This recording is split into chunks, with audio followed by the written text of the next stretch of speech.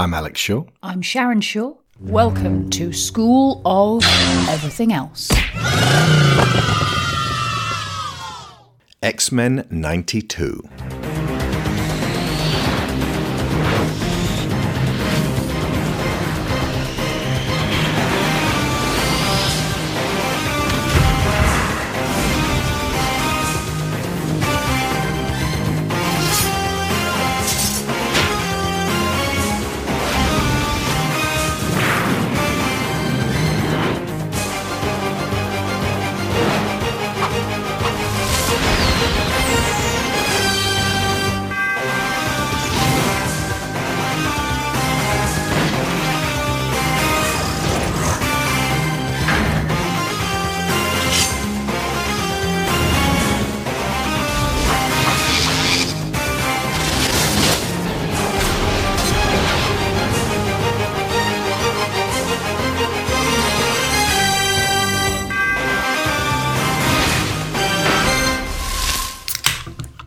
Today, Sharon and I are talking about the classic X-Men animated series that began in 92 and ran for 4 good seasons, and then a 5th that is a pile of garbage.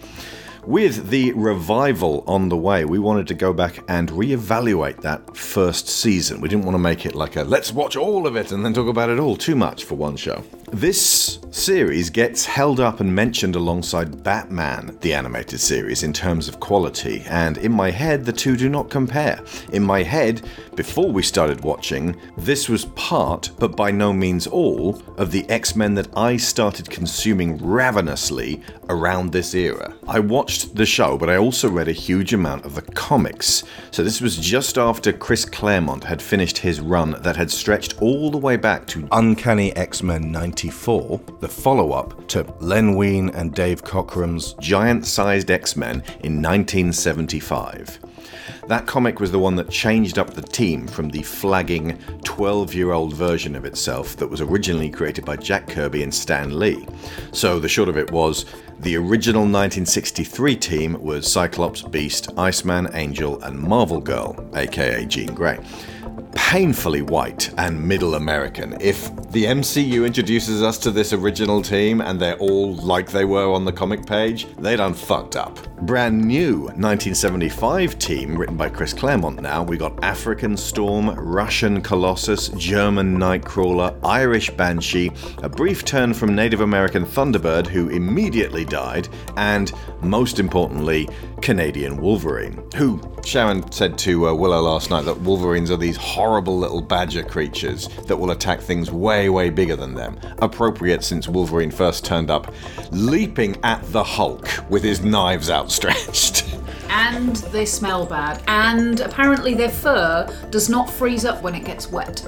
My fur is too good. They're very good at surviving in extremely cold climates. The Dark Phoenix saga was the shot in the arm that the series... It began, by the way, in like the 70s. I think it culminated practically the month I was born. It's so weird. I went back and went...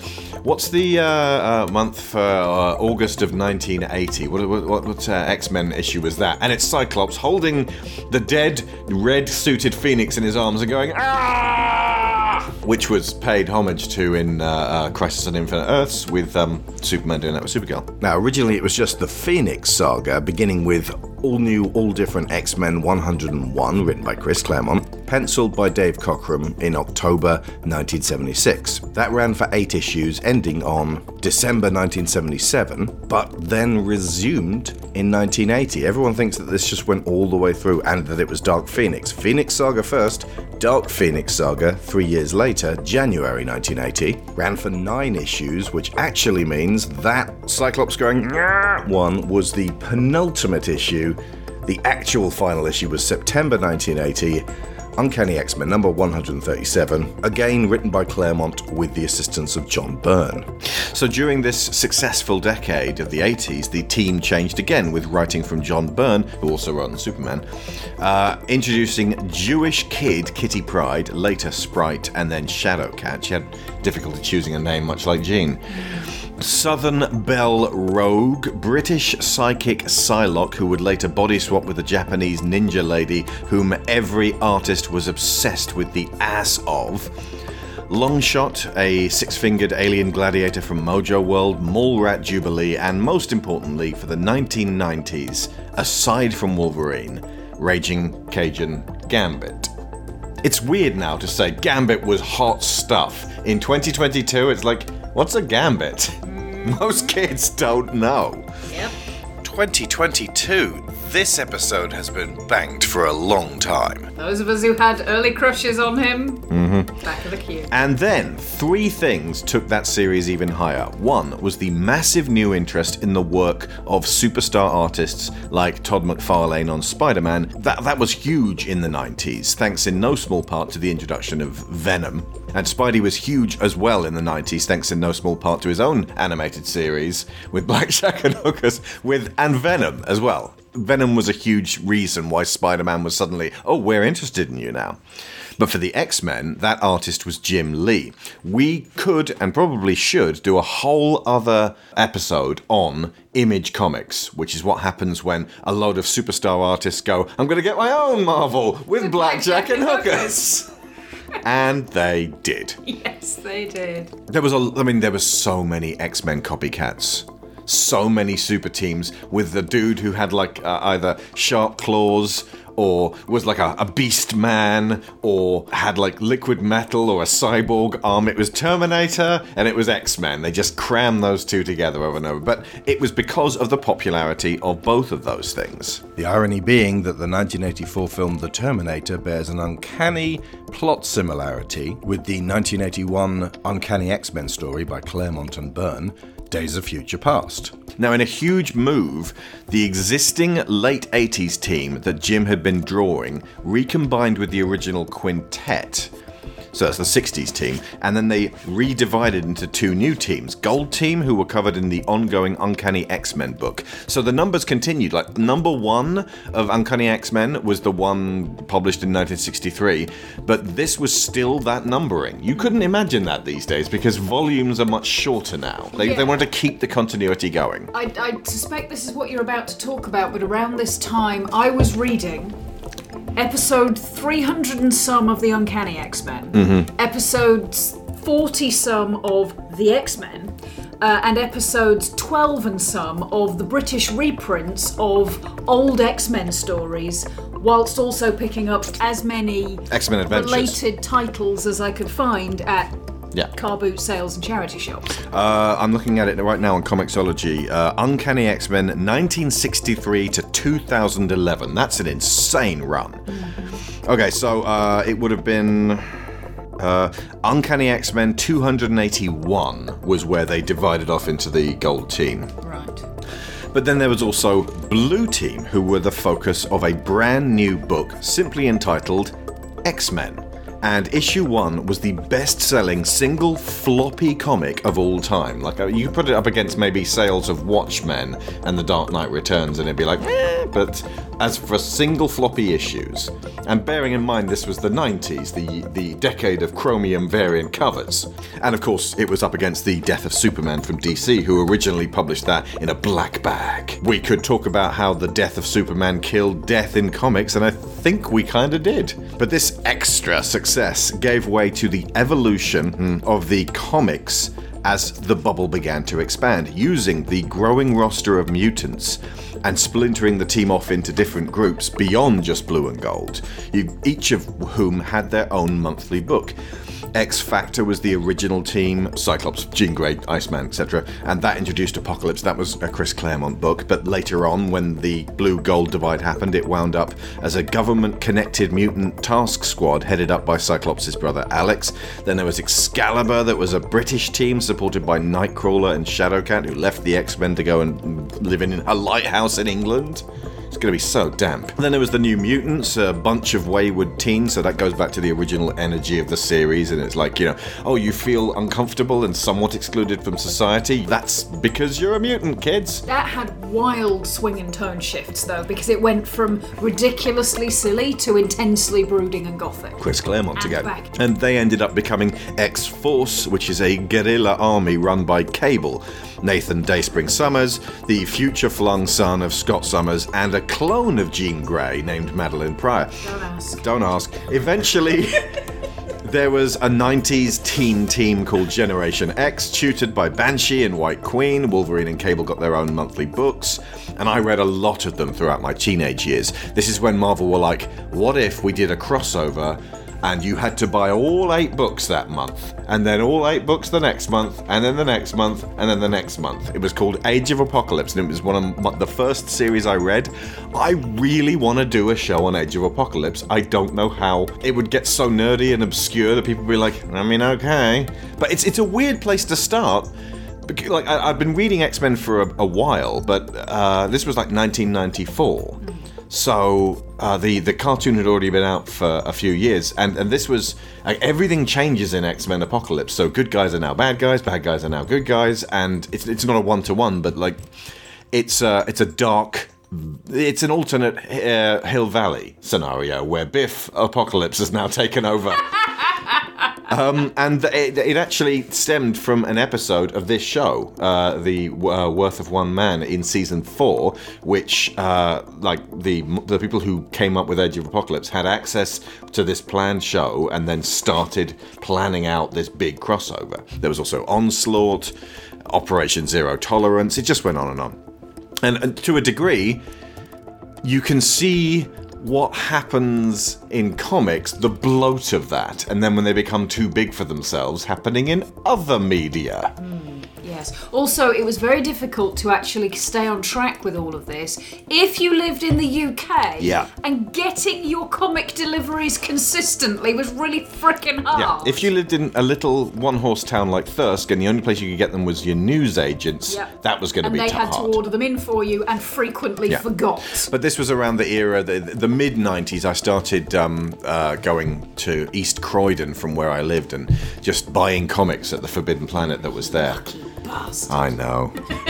I was very lucky I'd go to London and the massive Forbidden Planet that was there, but Bob Chipman said nowadays, comic stores are toy shops that sell pamphlets that might end up becoming adaptations later on.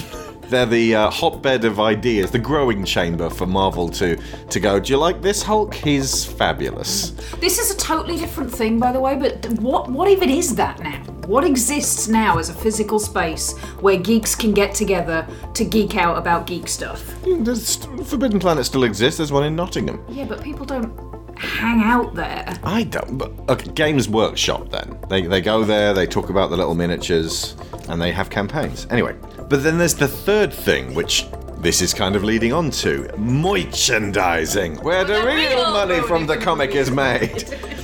I first found out about the X-Men because they weren't huge in the UK. We didn't get like X-Men books on our shelves. I had the Beano, the Dandy, the Beezer, Whizzer and Chips. Transformers and Ghostbusters got their own comics, but they were like, and Ninja Turtles got like Archie comics as well, but they were, British comics are big, more like A4 sized rather than the classic American little box thing, and so they were almost more like Reader's Digests, like collections of a couple. They were a bit more pricey than American books, but you'd get a few stories. Comics were, especially comics that were particularly targeted at kids, tended to be a collection of comic strips. So you would maybe get a page or two of a story, and then you like get Marmaduke a page and Fred or two Bassett. of another story.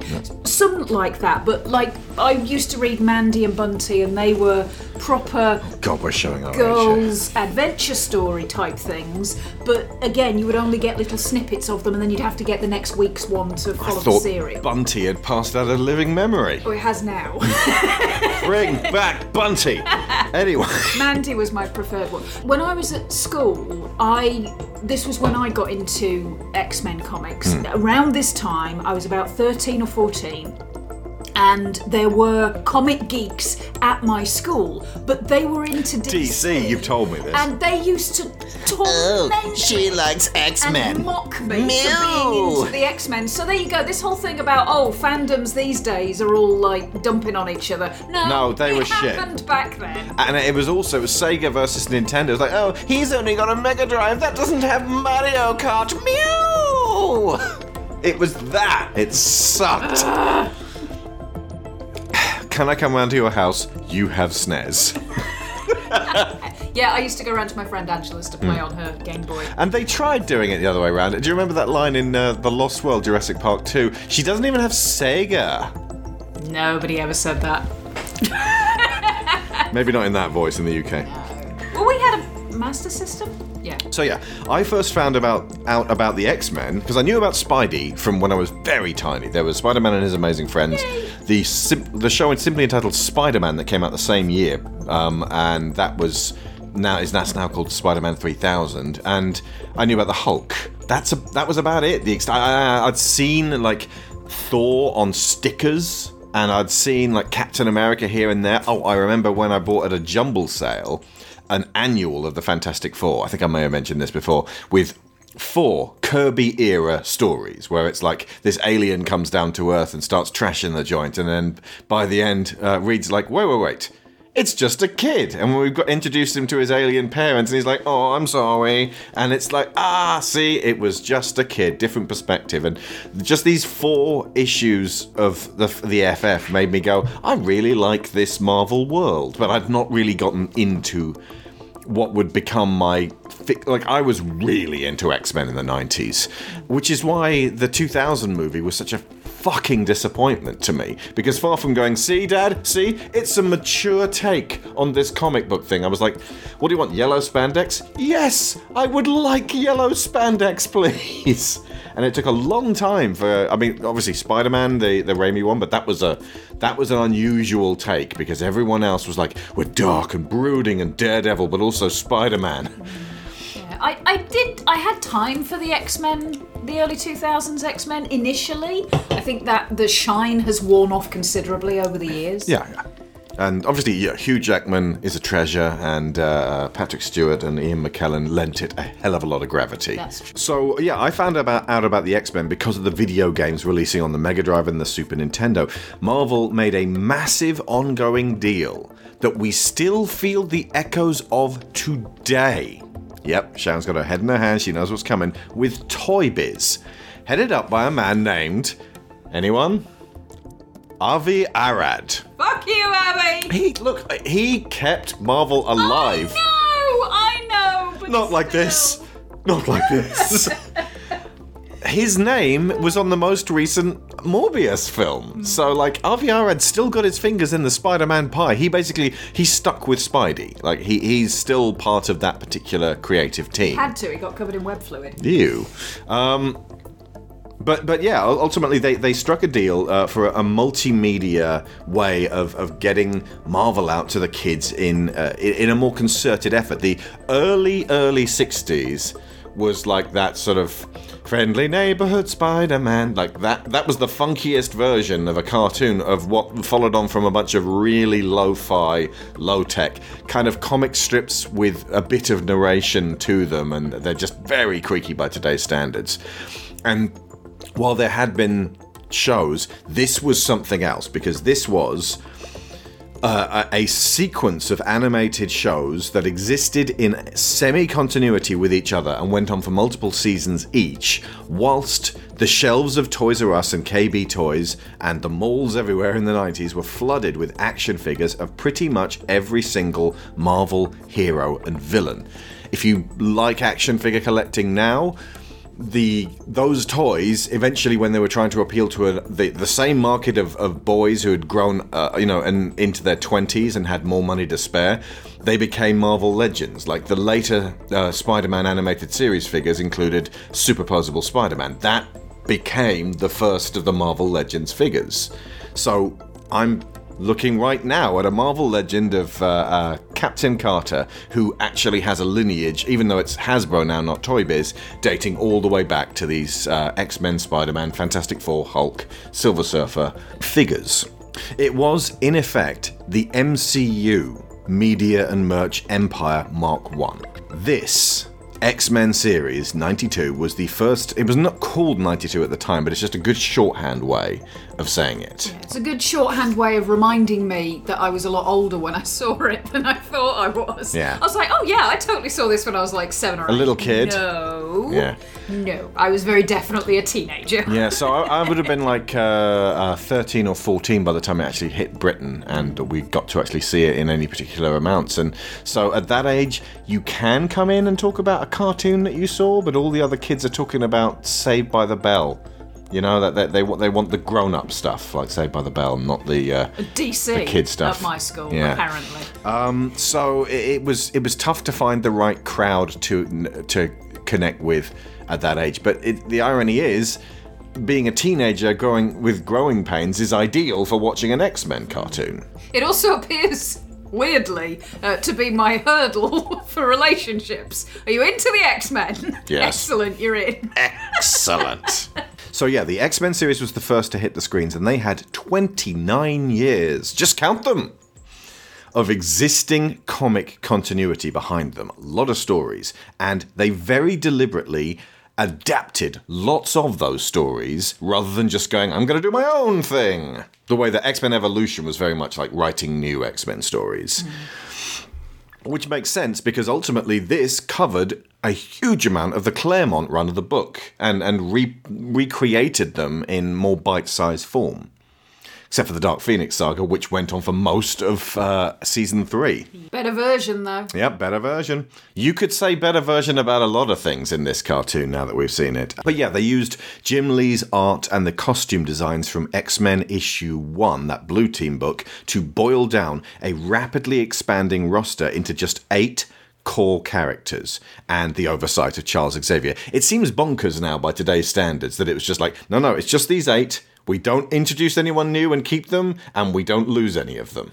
I mean, that's crazy. When you look at the way that Justice League went from having just its 7, then they lost 1, then they gained 24 more. And of course, the oversight of Charles Xavier. And I suppose you could call Eric another major core recurring character. There were a lot who came back repeatedly, but I suppose that the core 8, Charles and Eric. But it was less Charles and Eric than the second generation of X-Men films, the period pieces, would have you... But in fact, there's a lot about the X-Men films that it was only a bit of.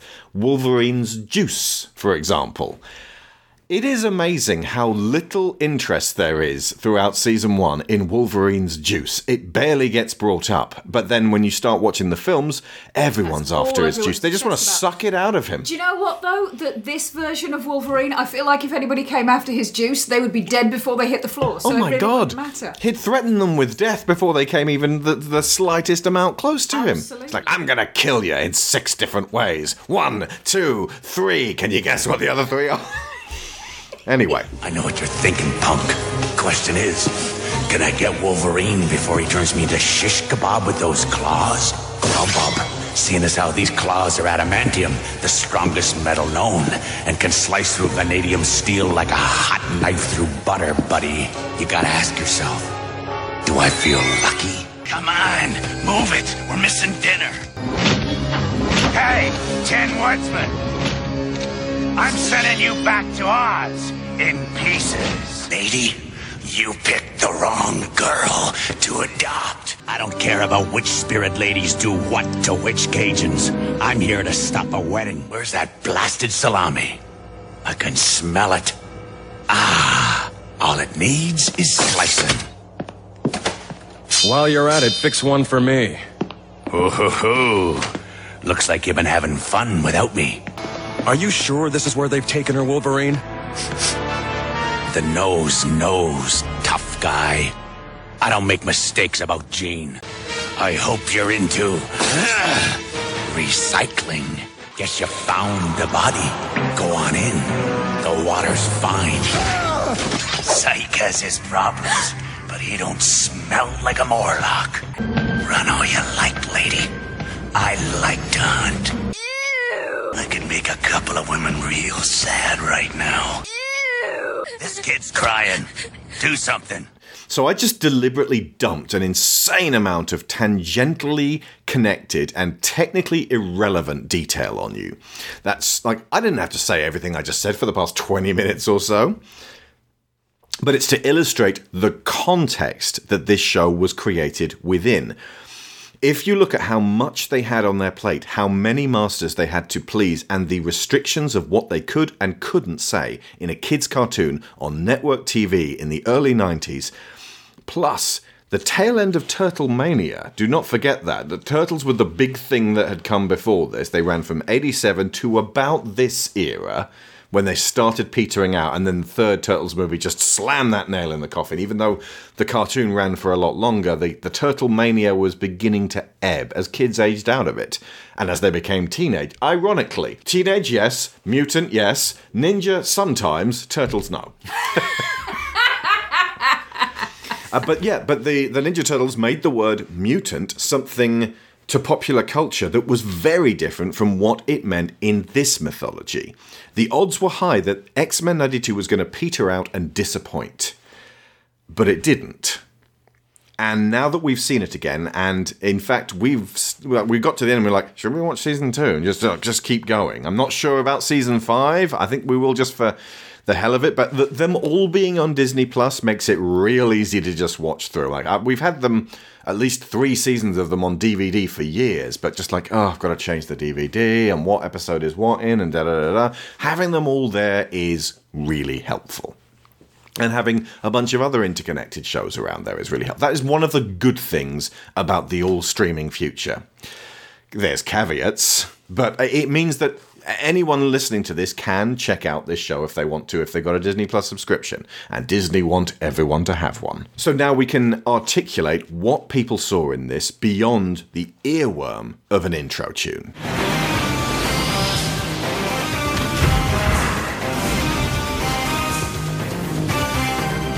I hadn't thought about the following on from Turtle Mania, but honestly, I think you might be onto something there. Mm-hmm. Like, if you didn't know the X-Men already, and there will be people who came to the show aware of the comics already. I didn't. The show got me into the comics. Yeah. But if you were aware of the Turtles, and frankly, how could you couldn't not be. Their faces were everywhere. Absolutely. That meant you didn't really need mutant explaining to you. But the framing of it of, this is what a mutant really is, makes it feel like something slightly special and grown up. This ain't your mama's Ninja Turtles. Exactly. Yes. Okay. So this actually began 3 years before 1992, in 1989, with Pride of the X-Men. No place to hide, no place to run, no place to run. The mutant age has now begun. X-Men, X-Men, this is the day, this is the day. X-Men, X-Men, coming your way. Magneto's hordes are on the way to pillage, burn, and plunder. But there's one team that will not yield, the team that strikes like thunder. X-Men, X-Men, this is the day, this is the day. X-Men, X-Men, coming your way. We don't know a huge amount about the production of this. Apparently Marvel were making a RoboCop cartoon, which was not a huge success. Okay, there was the 87 movie. They did the RoboCop series, and he was trying to stop vandals, and it's like, you really going to send RoboCop off to vandals? This was the era of kids' cartoons being made of hideously inappropriate properties that were not kids' properties. The Rambo one. Ladies and gentlemen, I give you the Beetlejuice cartoon. Yes, this pervert now best friends with a little girl. And that Jason Voorhees cartoon was not appropriate for kids. The Camp Crystal Lake one? That's not real. No, it's not real. But I did convince Taylor Nova once that they did make a kids' cartoon out of Friday the 13th. Briefly. They were like, wait a second. Did somebody make a mock-up of it? Because I can visualise an animated frame or two of Jason. Well, they'd be like, we got to stop those poachers from getting the Camp Crystal Lake deer. I'm going to call Jason. And then they press the thing. And then he picks them up and throws them in the water. It's very wholesome fun. Anyway, that's right, gang. We got to recycle. And I might be just thinking of Casey Jones in his hockey mask. Anyway, Pride of the X-Men was a one-off pilot that they released on VHS, and it was kind of if this if people like this and respond well to it, then we'll do a big ongoing show of it. And you can see it on YouTube. It's Pryde, Kitty Pryde of the X-Men. And if you ever played the Konami arcade game Brawler of X-Men, you'll go, oh, that's what the designs are from, because they lifted them directly from this. Storm wasn't dressed like this in the comics. She was a punk at this point. She had a massive white Mohican and like a leather vest. She looked rad. But here she's returned to her princess of an African tribe look. Yeah, and this definitely... And had a scepter for some reason. Goes back to the Claremont-era. There's a... Early Claremont-era. Yeah, there was a Kitty Pryde, Welcome to the X-Men, we hope you survive the experience, which this is clearly pulling directly from. And... Kitty originally doesn't like Nightcrawler, and at the end, after 22 minutes, she's like, oh, actually, I really do like you, because he turned out to be brave, even though he's big and blue and freakish. And Wolverine, in his brown costume, is Australian. But here's the thing. He's not the last Australian, Hugh Jackman. He wasn't even the first Australian Wolverine. Oh my god, what? Where from and how? Like, his origin story makes it very clear he comes from Canada. He's called Wolverine! Oi, I'm Wolverine, I am! If he was from Australia, he'd be called something like Koala. The Dingo. No! Get away from me! Kitty, it's okay. You're safe now. Then it's all been real. Of course it's all been real. Get with it. The X-Men don't have room for whiny brats. Just who are you calling whiny? I'll show you. Hold it, Kitty. Wolverine may not be Mr. Sunshine, but he isn't your enemy. That's right. Magneto's the enemy. Magneto. Professor X. Where is he? Is he all right? Yes, Kitty. I'm fine. Professor! Oh, I'm so happy to see you. Spider-Man and his amazing friends, the X-Men, had a brief debut episode, and Wolverine, for no reason, was Australian there. Honestly, on screen, he's been Australian more than he's been Canadian. I mean, thank goodness that they were like, oh yes, Canada, in this show, because otherwise his heritage would just have been lost. Absolutely. If you watch it on YouTube, there's good, there's obviously bad, it's cringy, it's very like G.I. Joe era, like the theme tune is X-Men saving the day, and it's that kind of animation as well. It has a strange relationship with Dungeons and Dragons, but at the same time, especially in that intro sequence, the actual like leaping around motion of it is really dynamic, and like there's some nice shading in there. It looks better than a lot of 90s cartoons made in America. All of those ones that We Hate Movies do for Animation Damnation, where the animation is flat as fuck, like the Mortal Kombat cartoon, the Street Fighter cartoon, just all of this garbage churned out to kids. It looks better than that. It has kind of an anime look to it. The problem with this is that there's 22 minutes to get an introduction story going, and this is a movie's worth of action all in one go, to the point where the swap between Act 1 and Act 2 made me feel like I'd missed a chunk, because it's like Kitty gets introduced to the X-Men in the Danger Room, and then Stan Lee rushes us forward to the next part and go, because obviously there was a commercial break there originally, and it's like, and then they gotta go to Asteroid M to stop Magneto from throwing an asteroid into the world and killing all the humans, and it's like, whoa. That's not Magneto, is it? But then, yeah, it seems like Magneto wants to destroy the Earth, and then him and his mutants will be able to repopulate. So let's just look at his plan. He's got Juggernaut, who isn't a mutant. He's got White Queen, okay. He's got Pyro, who can control fire. And he's got Toad. What's the long-term plan, Mags? He's done it again, hasn't he? It's the I'm going to repopulate the Earth with one woman, and you know Emma Frost wouldn't let any of those guys lay a God, finger no. on her. Maybe Magneto, if he was nice. Which he's not. And she was bored. Which she's not. She's keeping herself entertained doing weird shit to people. The only reason she's not just taking over the whole group herself is because he's always got that hat on. Yes. But yeah, it's not terrible. It's very kind of like, gosh and darn it, and like, you know, we've got to get this stuff done. And it actually, It shares some similarities with the X-Men #1 arc, which was actually about them going up to Asteroid M and taking on Magneto. Because at the time, Eric had just gone, I am so sick to death of you humans. I'm going to take over these missiles. We are going to start I'm going to start my own island up in space. You come nowhere near us, or I'll throw missiles at you. It was better written in that regard. This was much more like genocide, entire world destruction, crazy. And also not specifically all that magnetic. No, the stakes got so high so quickly, it was difficult to keep up. And I think one of the things that really put me off... Aside from Wolvie, one of the key differences between this and how the X-Men 92 show progressed is the complete lack of anything approaching levity, even though there is stuff going on that should be freaking hilarious because it's just silly. Yeah. But everybody is taking everything so seriously, and Kitty herself, as our POV character, is so earnest. There's nothing wrong with her, but she's like, I'm going to space and I'm going to save the world. Kid, you are 13. Stand down. And even Diana from Dungeons and Dragons would be like, I don't know about this, guys. Absolutely. But and that's fine, but it felt so unreal and unrelatable. And somehow one of the major strengths of the 92 show is that, in spite of the fact that everybody is a mutant and has weird explodey hands powers. And the craziest fucking costumes you ever did see. Bizarre accents that even to this day I cannot explain. I especially like it when they meet people who are wearing costumes that appeared in comics for a reason then and there, but have no reason to wear them now. Yeah, exactly.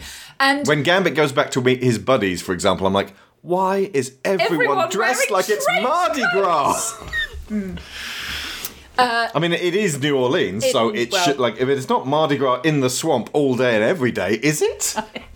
It's wet. What can I say? But yeah, so in spite of all of that, the show felt very relatable for reasons that we are going to discuss. But Pride of the X-Men had none of that. Yeah. I mean, not none of it, but it felt heavy on the action and heavy on the impulse to keep moving, but light on the... Let's stop, let's think, this is actually how it... For a start, your lead character of Kitty Pryde, we don't start with her. We get to her after Magneto gets broken out of his metal prison. And so we're not really with Kitty. And because as soon as she meets all of these people, she's like, oh my god, they're so weird and creepy and freaky. It's very similar to what happens with Jubilee in the first episode. Yeah. But it doesn't have the focus of that. No, it doesn't. In fact, no, I'll tell you what it is. The 92 series, you know that thing in The Simpsons where they say... Okay, how many of you kids would like Itchy and Scratchy to deal with real-life problems like the ones you face every day? And who would like to see them do just the opposite? Getting into far-out situations involving robots and magic powers. So you want a realistic, down-to-earth show that's completely off the wall and swarming with magic robots. That's right. Yeah. Good. And also, you should win things by watching. And the kids are all like, both. Yes, both. both. All. The 92 series swarming with magic had robots. all, both, everything. That's true, actually. It had the domestic and it had the sci-fi. Yes. And they took their time as well. Like the first season, I was surprised at how I've been asking for years for them to do an X-Men film where it's about the mutants are persecuted and people hate them and are pitchforks and holding up placards saying, what was the message that you hated? You loved, but that it was included there. Yeah, there's a politician Graydon at Creed? a podium, I can't remember who it is, but it says on the front of the podium, do you know what your children are? Yeah. Which is obviously a variation on Do You Know Where Your Children Are, which is an early thing in the 90s in E.T., all the kids are out all the time on bikes. And then after Do You Know Where Your Children Are, the 90s became, come back inside, I've got to protect you. There's so many dangers out there. And X-Men actually kind of plays into that. The outside is dangerous, specifically for mutants. They are loathed and feared. That whole, the world that hates and fears us thing, they run with that for all 13 episodes of this first season. They do not relent. And they do not shy away from showing the slippery slope towards Nazi internment camps. Like, they say fucking prison camps where they'd be terminated. Oh, you mean death camps. Right, cool, okay. Like, they're not making light of it. They are saying, this is it. This is where it goes. And I think Jack Kirby was still alive at this point and would just have nodded along and going, yep, that's what I was saying. The opening episode has mutant registration acts discussed, and Jubilee is turned into the mutant registration organisation by her own foster parents. Yeah. Today, the downtown area was rocked by another outbreak of violence. The fact that the perpetrator is believed to be a mutant has fueled current anti-mutant hysteria now growing nationwide. Though one witness said only one isolated, big, hairy... She's one of them, Martha. She needs help. But how could you register her with that mutant control agency as if she were some sort of criminal? The agency isn't a prison, Martha. It's an outreach program to help these unfortunate people. It's for her own good. You know I love her. But what will happen to her now? I don't know. Let's just hope the neighbors never find out our beautiful Jubilee's a mutant. Well, they'd never understand it. Why is this happening to me? I used to be a normal kid. It's not my fault. Yeah, we begin with just this mall rat Jubilee, sort of, she runs away from home to go shopping. And again, this makes it very much a product of its time. I'm going to the mall. And it's like, nowadays kids will be like, I'm going to my room where I will be on my iPad. Or phone. Yes. So yeah, she's in the mall just trying to do this, that, or the other. A bunch of plainclothes X-Men are wandering around that she keeps bumping into, which is a really neat way of getting her to meet them before she goes to the mansion rather than during her going to the mansion. Obviously, they get her to the mansion because they're there. And then, effectively, it's the Terminator, but the Terminator's massive. And that's a really good way to start a cartoon for kids. Like, it's scary, but it's also really exciting, because the Terminator is a compelling narrative of this big metal thing, in this case a Sentinel, wants to kill you. And the X-Men know about the Sentinels, but only a bit at this stage. We find out a lot more about this program through them. So this fucking terrible machine's tearing its way through the mall, smashing the place up, trying to just get Jubilee, and it's like, in any kind of reality, this is a debacle. People die, and they have to retire the Sentinels program. Yes. This is Ed 209 going, you have 2 seconds to put down the gun. Go, go, go, go, go, go, go, go, go, go, go, go. This is somebody called a paramedic. But in the X-Men universe, it's like, Sentinels are working well. Exactly what we hoped for. Yep. Complete and utter chaos, and all the people are frightened, whether mutant or human. They're only going after mutants, and the property damage? There is an essential double standard insofar as clearly mutants are manifesting powers around the world. They keep cutting to newsreels of people like with their hands on fire going, and it's like, look, your child could be a mutant, and people are scared of their own children. But there's not all that much carnage caused by them. People are not being hurt and killed by the mutants, but the Sentinels are fucking trashing the joint. Now that seems unrealistic. It's almost like there'd be some kind of force who were very violent for no good reason and were protecting you from what we're told are criminals by killing innocent people left, right and centre. We were watching this we ate the whole thing in 2 days. And there were several times when Sharon was like, how are you seeing the future? Which is depressing. Yeah, a little bit. Yeah. I'm not the only person who picked up on that, by the way. There was, at the very least, there was a YouTube episode, a YouTube piece that somebody did about the Everything Omega Red. the X-Men did right. No, the Omega Red thing. episode. The Omega Red episode is about a ghost of the former Soviet Union coming back to restore this Iron Empire by reclaiming all the lands that are said to belong to Mother Russia. And Sharon just sat there with her head in her hands. Arkady Rossovich. Who knew? Yeah, indeed. So yeah, the initial premise is there's these big hunter-killer robots going after mutants. They never did that in the films, ever.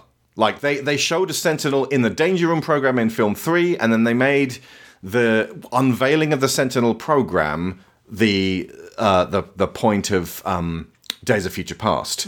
But it was never a case of just like on the street a kid gets menaced by a Sentinel or chased by something like that.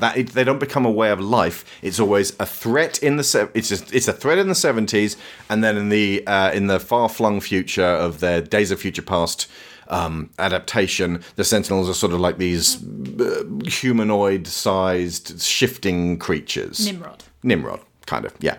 This really had an impact, clearly, on me, because whenever I think, how could they do an MCU X-Men, I'm like, we'll start with this straight away. Teenage kids being chased by fucking Terminators. And you don't even need to make the Sentinels huge. That's the thing. Save that for a master mold. Just make them Terminators. Yeah, well, here's the thing. Just dudes who have, metallic bits on them. What this setup does is it immediately orients your sympathies with the people who are being pursued. Because here's the thing. It's disproportionate. If these kids were the terrifying threats to society that you keep saying they are, would they not be blowing up the big Sentinels that are trying to kill them? Well, the X-Men have a good go. Either way, Jubilee's power is she can kind of make fireworks come out of her hands. They'll make a big bright light, and you won't be able to see for a bit, and they'll make a popping sound, and it's kind of it's a distraction thing. But I love how Jubilee, throughout the early run of her appearance in the comic, is I am next to these alpha class mutants. Don't even get me started on the over 9,000 classifications on these things. But I'm next to these atom bomb people, and all I can do is this. That's a perfect character for us to start with. A lot of people didn't like Jubilee. They're crazy because, there's nothing to not like about her. Plus, she's Asian American. Representation matters. We need that. I don't know how she could be a mall rat now, though. Doesn't work. Doesn't make sense. They introduced her in the films, and I've lamented this in the past. She's the same age in the year 2000 as she is in 1990. In the later follow-up, and it's just Simon Kinberg waving at the alternate timeline that's been created. And it's yeah, okay, that makes perfect sense, even though things happened before that convergence. Things happened before that divide, which means that it wouldn't have affected it, and you just don't care, do you, Simon? Anyway. We know he doesn't. Lest we forget the parting shot that was Dark Phoenix, his second go at this story.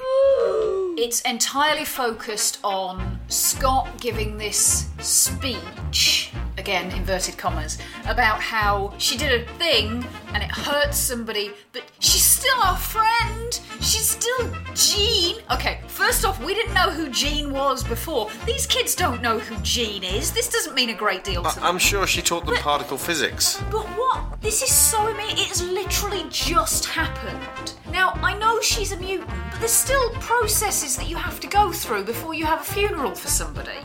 Deaths have to be registered. Doctors have to be consulted. Yeah. You know?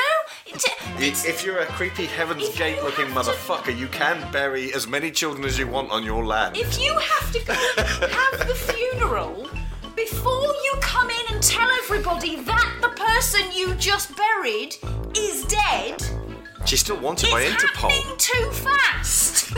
It's happening way too fast. Where the fuck is Charles? Where the fuck is the person who's supposed to be explaining to these children, some of whom are very young, all of whom are mutants? Okay. Some of whom they may explode. Exactly.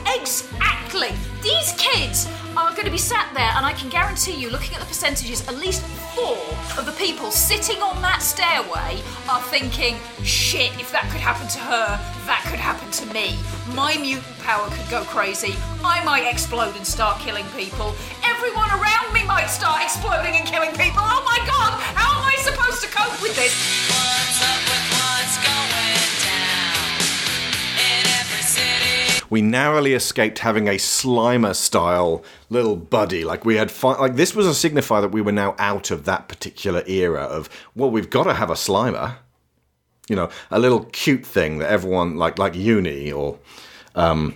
It was right there in Pride of the X-Men. I know. That's why I say we narrowly squeaked it. It was Lockheed, who was like a little dragon and friends with Kitty Pryde, who actually does make an appearance as a glove puppet in that New Mutants movie that Anya Taylor-Joy's character of Magic uses to be horribly passive-aggressive and racist with. That was a bungled film. So Jubilee is just like, I'm just a kid. Why are they trying to kill me? I think she passes out after the Sentinel nearly kills her, but the X-Men see it off and destroy it, and wakes up in the X-Mansion because it's like, she's a mutant and we've got to abduct her for her own safety. It's fine. Basically, like, it should have been a case of we need to bring her round and ask her if she can come with us or something. And then a bunch of Sentinels come down. It's like, we haven't got time to ask her. We haven't got time for her to come around. We've got to go. Yeah, at this stage, it's if she wasn't a mutant, we'd take her to the hospital. However, if we take her to the hospital, they're just going to hand her over to them. And put her in an internment camp. The next character to really talk about is Cathal J. Dodd's Wolverine. After a while, this kind of character became a parody of itself. Mr. Furious in Mystery Men is that's a 1999, like end of the decade, send-up of Wolverine. That's who Ben Stiller was playing. Well, I guess the lone wolf rides in a pack of one. So it's very difficult to just put your finger on this and say this is a perfect comic performance of Wolverine, especially as after 1999, there was the 2000 performance of Wolverine by Hugh Jackman, who took the character in a whole new direction. They made him tall and stoic and like a samurai, and he was angry, but he kept it held in all the time. And he didn't exactly he threatened people a bit in that first film, but he calmed the fuck down off of that and only started to threaten people who were actually genuinely dangerous. This Wolverine is angry at everything, threatens everyone with death and mutilation if they breathe anywhere near him. He's insane. He's like a hairball with spikes. It's like literally nobody. Wolverine, who wants to get cut? How dare you do that? You shouldn't have come in here, absolutely nobody. Gonna poke those eyes out. Yeah. It's particularly lovely that Capcom recruited the voice actors of these characters for their fighting games, because I've heard him say, "Let's go, bub. Drill Claw, Tornado Claw, Berserker Barrage. Ah! Rookie." More than I've seen any X-Men cartoon. So, like, that version of Wolverine is so cemented in my head as this was the living culmination of the version of Wolvie that I discovered as a kid. And the tiny, like, hairy little runt. And as time went on, as I understand it, he got a bit less aggressive in terms just to regular people. He doesn't keep like popping his claws out at a 4-year-old child for looking at him funny. Yeah. Well, in part that's because there are several episodes, not all of them, and it doesn't fall into the trap of becoming besotted with one particular character and putting all of its focus on that person. Except for Scott, who gets no screen time. Well, that's true. He's just a stick in the mud. Yeah. I think the reason people don't like Scott is because of this show. Yeah. But there are a handful of episodes that focus on Wolverine's past and him processing shit he's been through. Yeah. So it would not make sense for the character to have dealt with some of that and still carry on being the same aggressive. It wouldn't have worked with the tone of this show for him to be like quiet and brooding. Like the version of him that is played by Steve Blum in Wolverine and the X-Men, that forgotten like late 2000s, early 2010s one season show, which is really good and I really recommend in many presentation ways in terms of vocal performance and complexity of new type of story. It's better than X-Men 92, but I don't want to diminish all of the achievements of X-Men 92 by just going, well, this is better. But Steve Blum's version of Wolverine is very much the stoic samurai and the quiet, and he's having to be a leader as well, rather than... That's obviously the one that Jackman draws on more.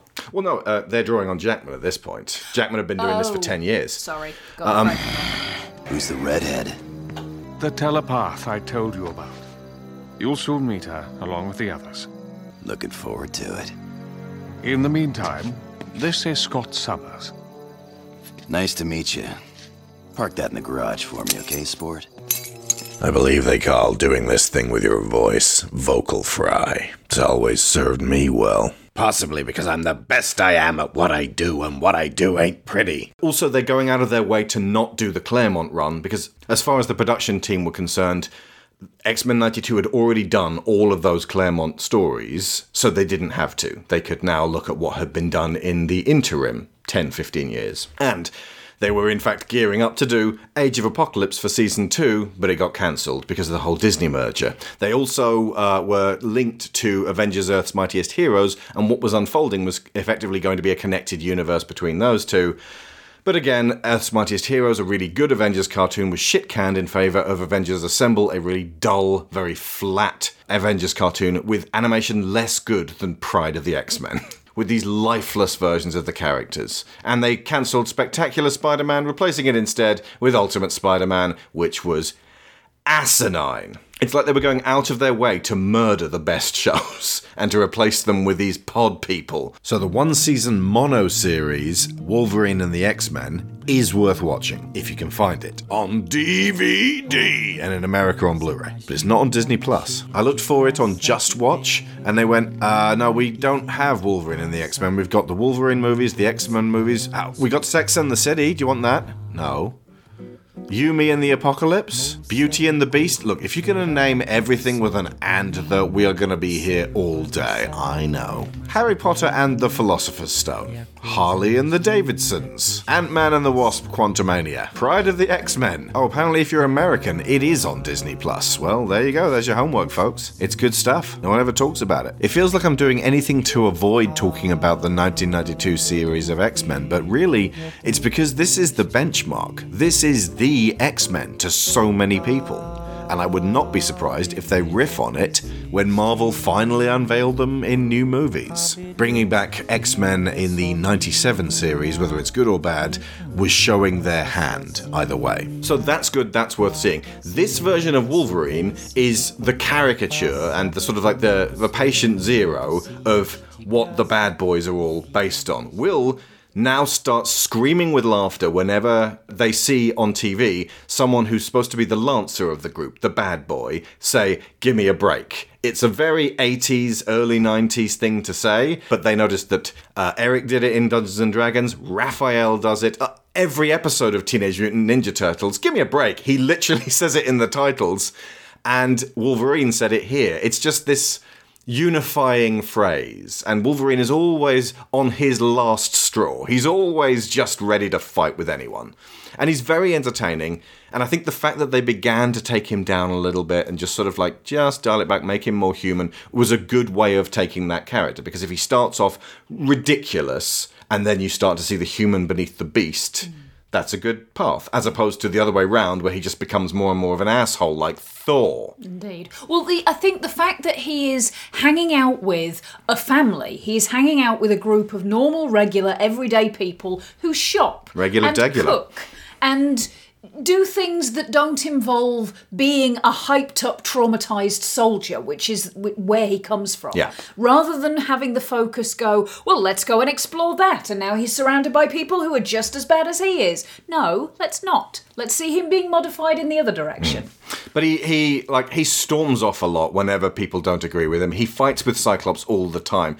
And the fights are always very one-sided for us as an audience because they never really make the point that Scott was right. Indeed. The writing does not give Scott the ability to be the one who's actually sensible at this point. But he does. He's like, don't go running in. And we're like, do go running in. It's fun to see Logan throw himself into the cannon fire. But eventually there does...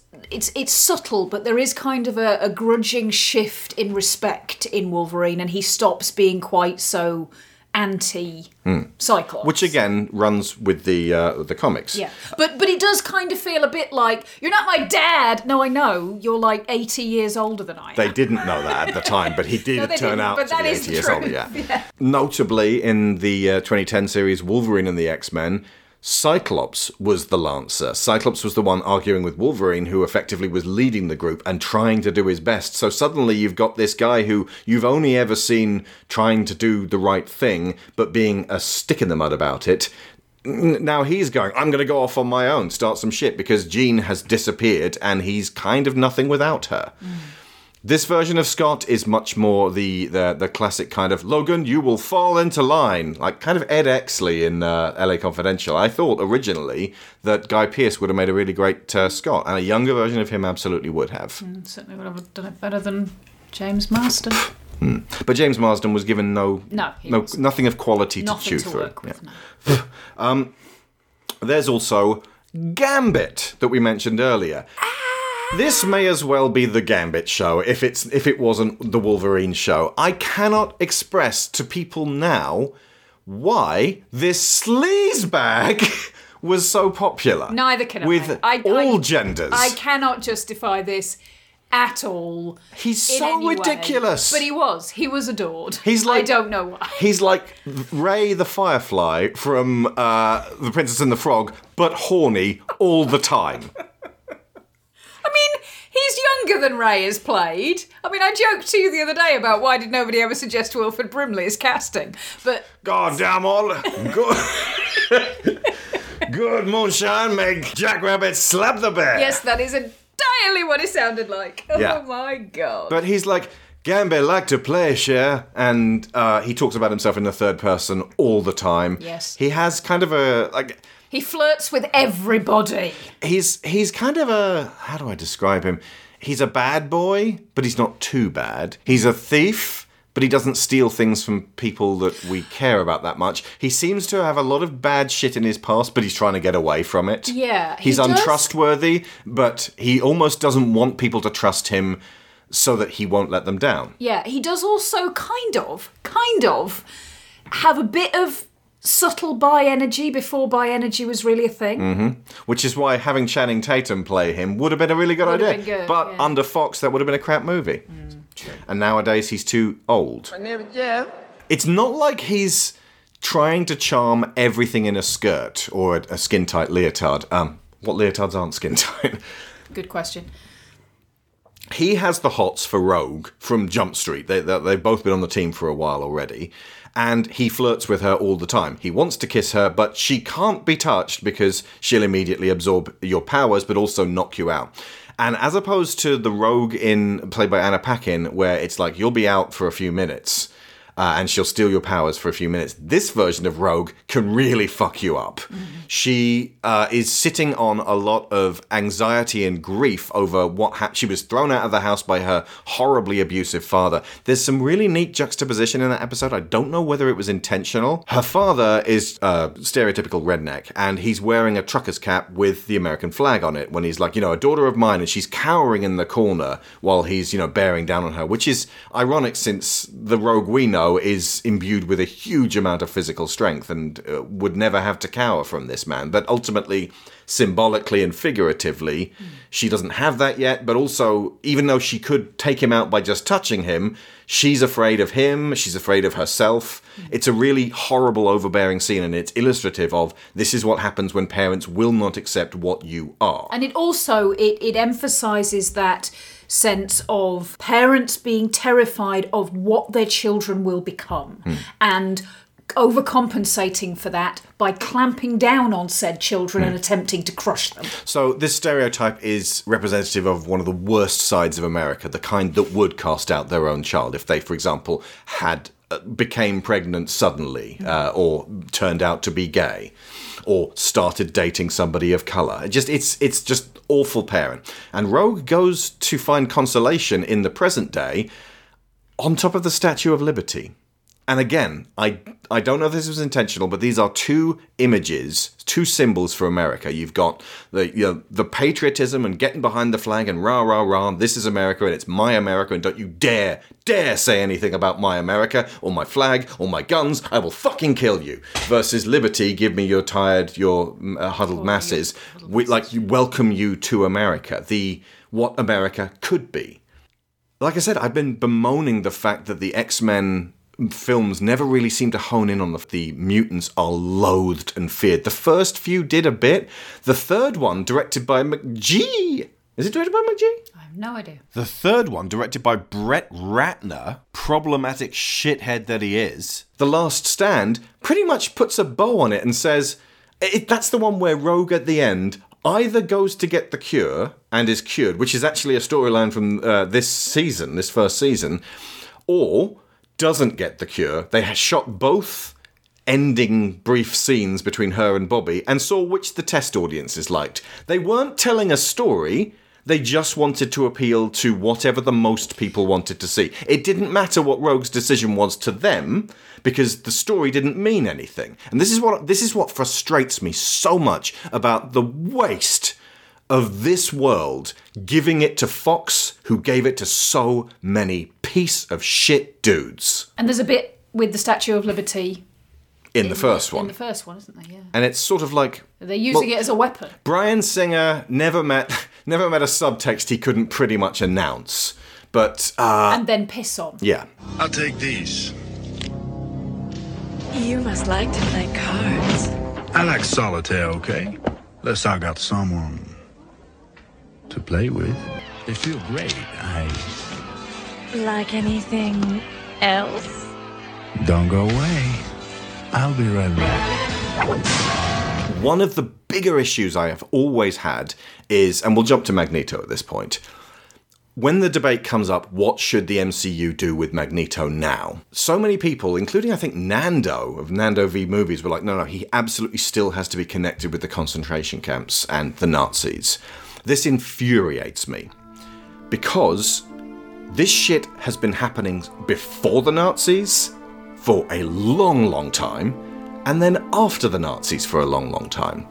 For the purposes of his character throughout the 20th century, the Magneto symbol could be connected with this past atrocity so that he could gesture organically as someone who has lived many, many decades through the 20th century and seen this terrible thing subside and then nowadays start to build back up again. But now he'd have to be 110 years old or so. And people have said, in all rationality, we'll just have him get frozen like Captain America. No, because then that's a man out of time who's pointing back at something that has now passed beyond living memory and going, remember when this happened? There's this atrocity that we are capable of atrocity. No, we're capable of atrocity now. We're doing it now. We've been doing it for decades. The version of Magneto in this, they never directly say that he's from Poland. They never directly say that his surname is Lenscher. His name is changed to one of his pseudonyms, which is Magnus, rather than Eric. And it shows that his country was war-torn, but the implication seems to be that it was maybe in the 60s or 70s rather than the 40s. Not that it particularly matters, because it could just be the Nazis. But because they're non-specific about it, much like the mutant allegory, it is applicable to all kinds of atrocity that we are capable of. The Academy consistently bring us back to World War II and then go, see, this is the worst that we can do, and luckily it was this time, and we beat it with the power of unity. And the fact that we're going to give more awards to this person who made this film that said Nazism was a tragedy and was terrible. Thankfully, it's now out of living memory. The KKK are Nazis. Their impulses for white supremacy come from exactly the same scared, shitty, bully place. Whereas Black Klansman that says, yo, Nazism, happening right now. This motherfucker is friends with Trump, the head of the KKK. David Duke, completely ignored by the Oscars. They want to hold up a mirror to America then, not America now. They still want to be popular. And actually, like something like American History X actually deals with skinheads and Nazis, and it's a fucking horrible film, directed by a complete asshole.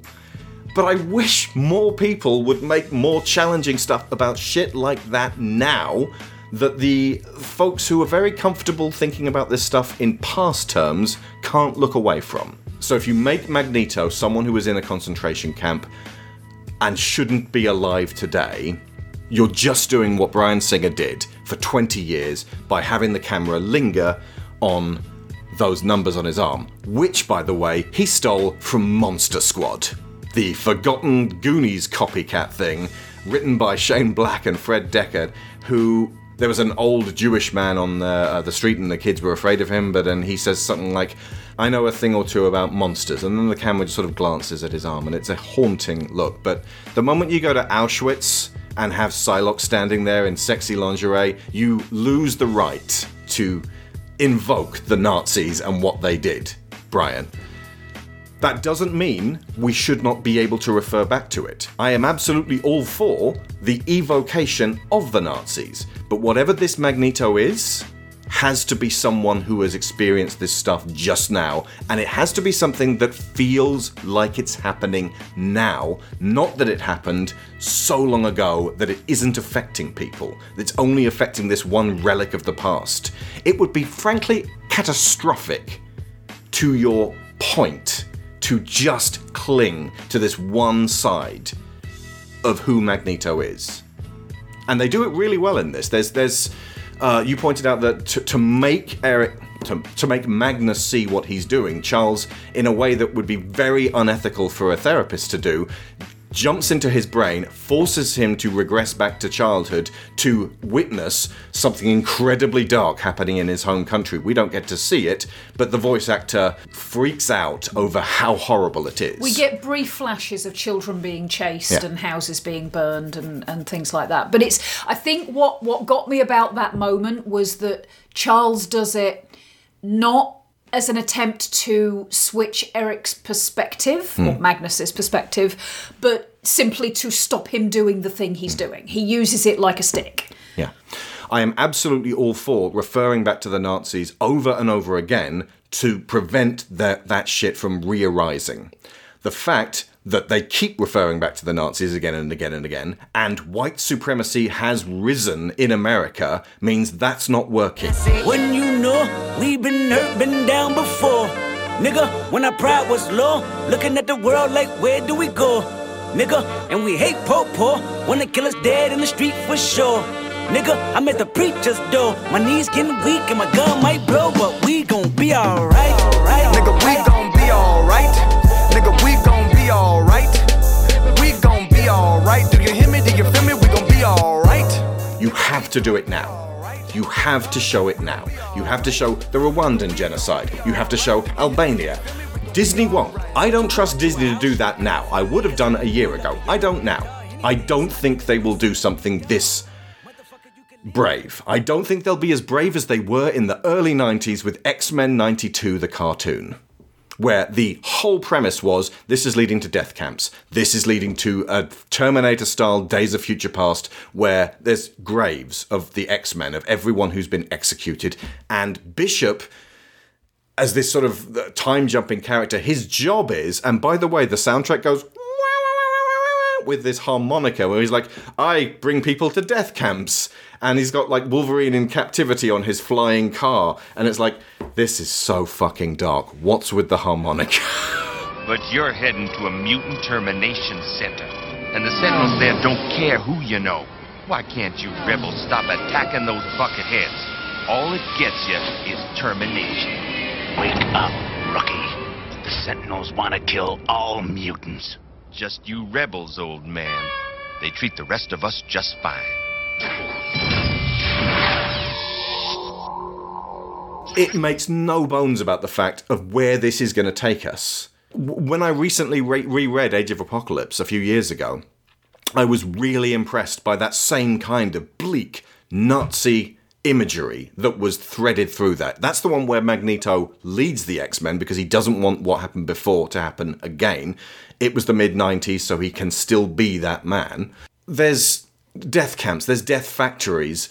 Apocalypse's adopted son is literally called Holocaust, something so upsetting and offensive they couldn't even call the action figure Holocaust. They had to call him Dark Nemesis because it's unthinkable. But this kids comic absolutely said this is what lies at the end of prejudice, when we separate each other from each other, when conflicts escalate to violence. The violence doesn't then escalate to accords. It doesn't escalate to being able to find some kind of compromise. The violence will only keep escalating to eye for an eye, head for a head, body for a body, family for a family, town for a town. It's cyclical. I think the most admirable thing about X-Men 92 is that they never let you forget that. It's never just like villain of the week. Here's the Juggernaut. And then he turns up and they have a fight with Colossus. And then another one, villain of the week. I don't know, Toad. And then villain of the week. And that does happen, but those stories all feed into this overarching theme of the bigotry is underpinning all of this. The resentment of society is what causes all this to happen. Yeah. Even in the Juggernaut episodes, they still cut to the news to show what's happening. And Beast gets arrested after their first mission. Morph gets killed by a Sentinel and comes back later as a Revenant. And Hank languishes in jail for most of Season 1. Which actually serves two purposes. One, his power set is he's quite acrobatic. So's Gambit, so's Wolverine, so's Storm, so's Rogue. And he's blue and furry and can say pithy things. But specifically, you've put your most eloquent person in prison and he doesn't try to get out. He is on trial and he wants to be able to speak publicly about the mutants. That's a film. Like, that in itself is a subtext of a film. Hank never got to do that in any of the movies. It really allows us to be able to get a mouthpiece for mutant affairs right out there. By having Beast going, I can't hide this shit, I'm blue, I'm massive, I have huge feet and hands, I've got claws. But I can also speak like this, and I can also quote Shakespeare and Dylan Thomas and Tennyson, and I'm just like you. The premise is that mutants are humans. Even the Senator Kelly, who, by the way, in that shit-ass first X-Men film, just turns into a blob of water and disappears. In this, actually gets talked round to the idea that, hey, you know what? Mutants are humans first, and mutants second. Yeah. And I don't think it's a coincidence that the quote McCoy uses in his court appearance is, in its original form, referring to Jewish people. Yeah. Magneto, I presume? Come, we must hurry. Your solicitude is appreciated, I assure you. I regret, however, that... What are you waiting for? My day in court, actually. Professor Xavier and I feel... Xavier? Charles Xavier had you break into the Mutant Control Agency? Reluctantly, I assure you. And he would leave you to rot in prison? Not at all. My trial serves a purpose.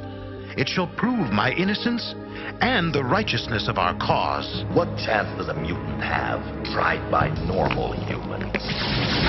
Are these the people whose laws you trust? They don't seem to share your sense of brotherhood.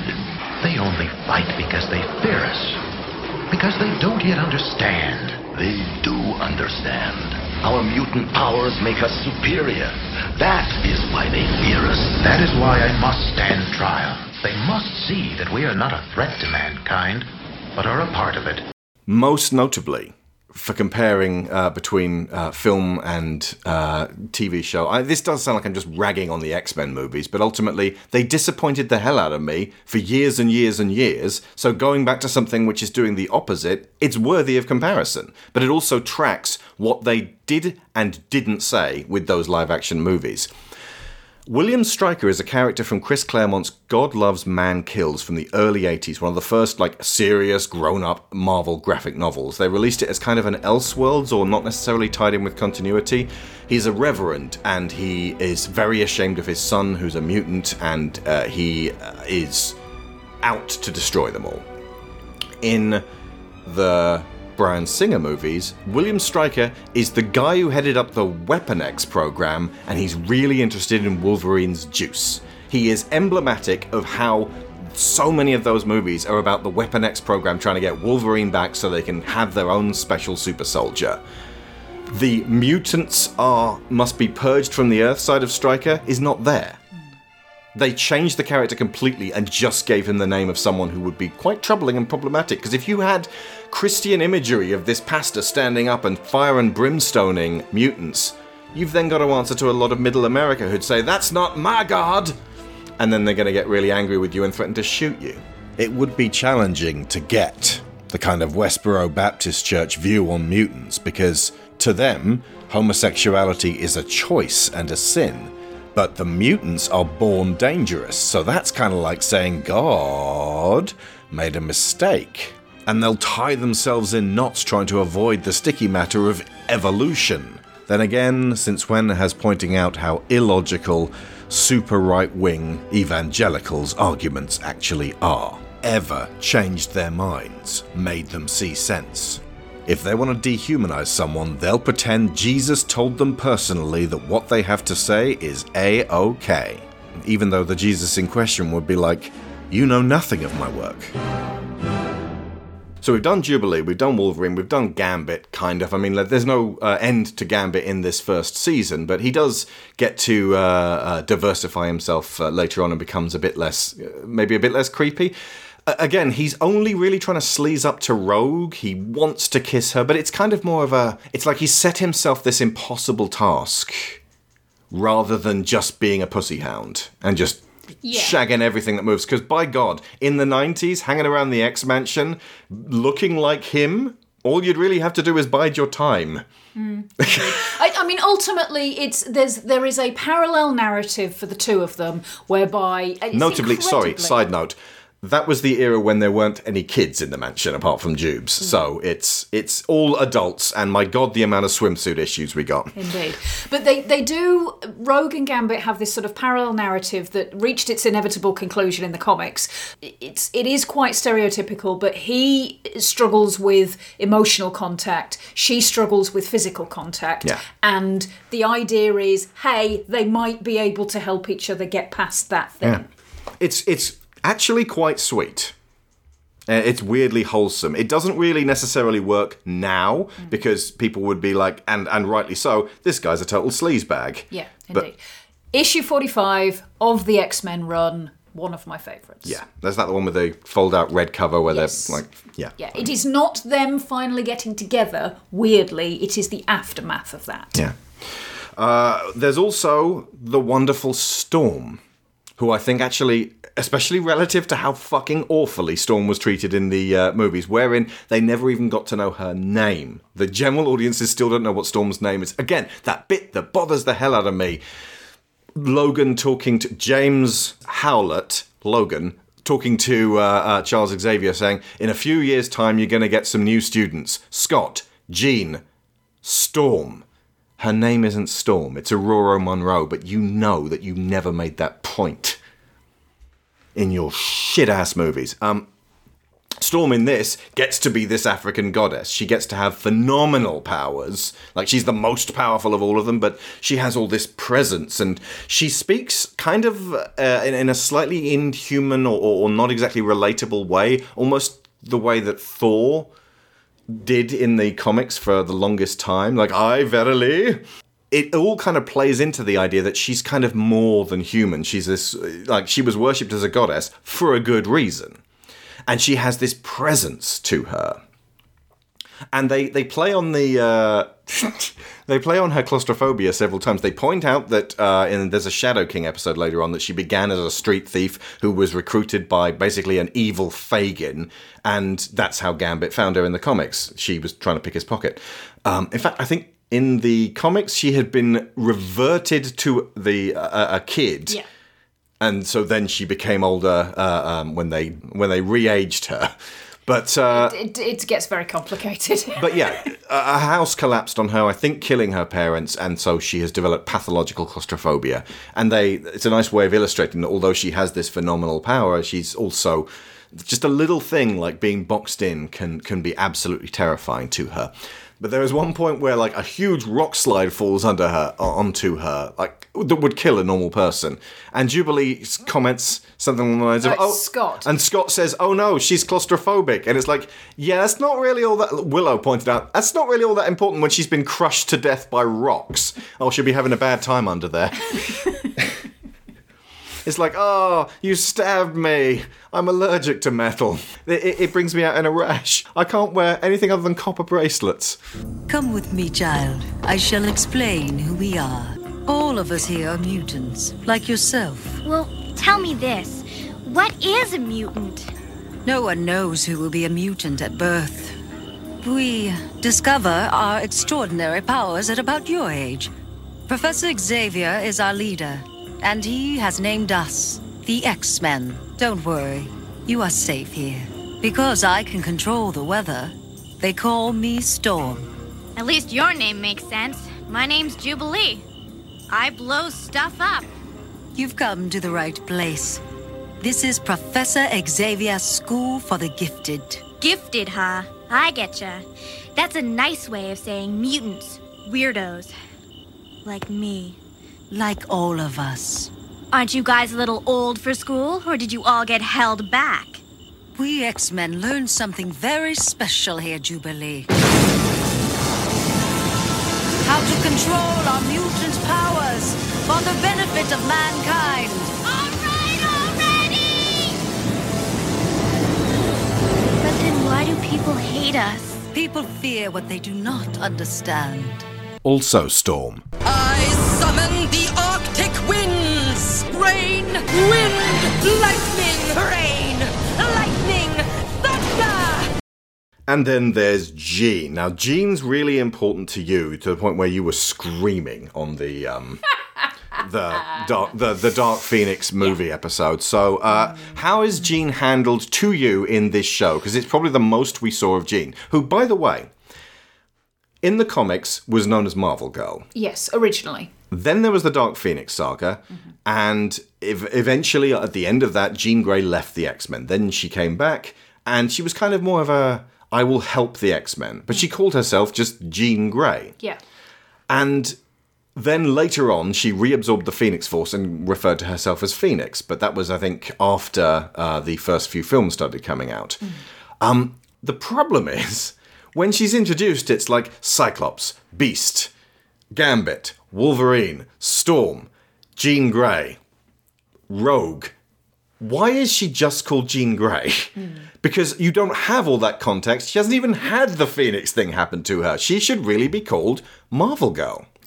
Technically, yes, she should. But she didn't use Marvel Girl for a long time in the comics, like way before this was going on. Yeah? So what does she call herself? She's just Jean Just Grey. call me Jean. Yeah, she's just Jean Grey in the comics It makes her seem like she's not a student so much as a teacher's assistant. Yes. Jean, can you help me with this homework? If you want a basic summing up of who Jean Grey is, particularly in this first season of the cartoon, she is Deanna Troi. Yeah. That is pretty much the character.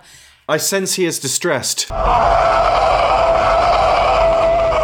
Exactly. She's the one who, like, I said to you, Beast comes up with these incredibly emotionally intelligent and logical observations of why people's motivations might be what they are. This, by the way, was the first time I really saw how emotionally intelligent Hank is, as well as being book smart.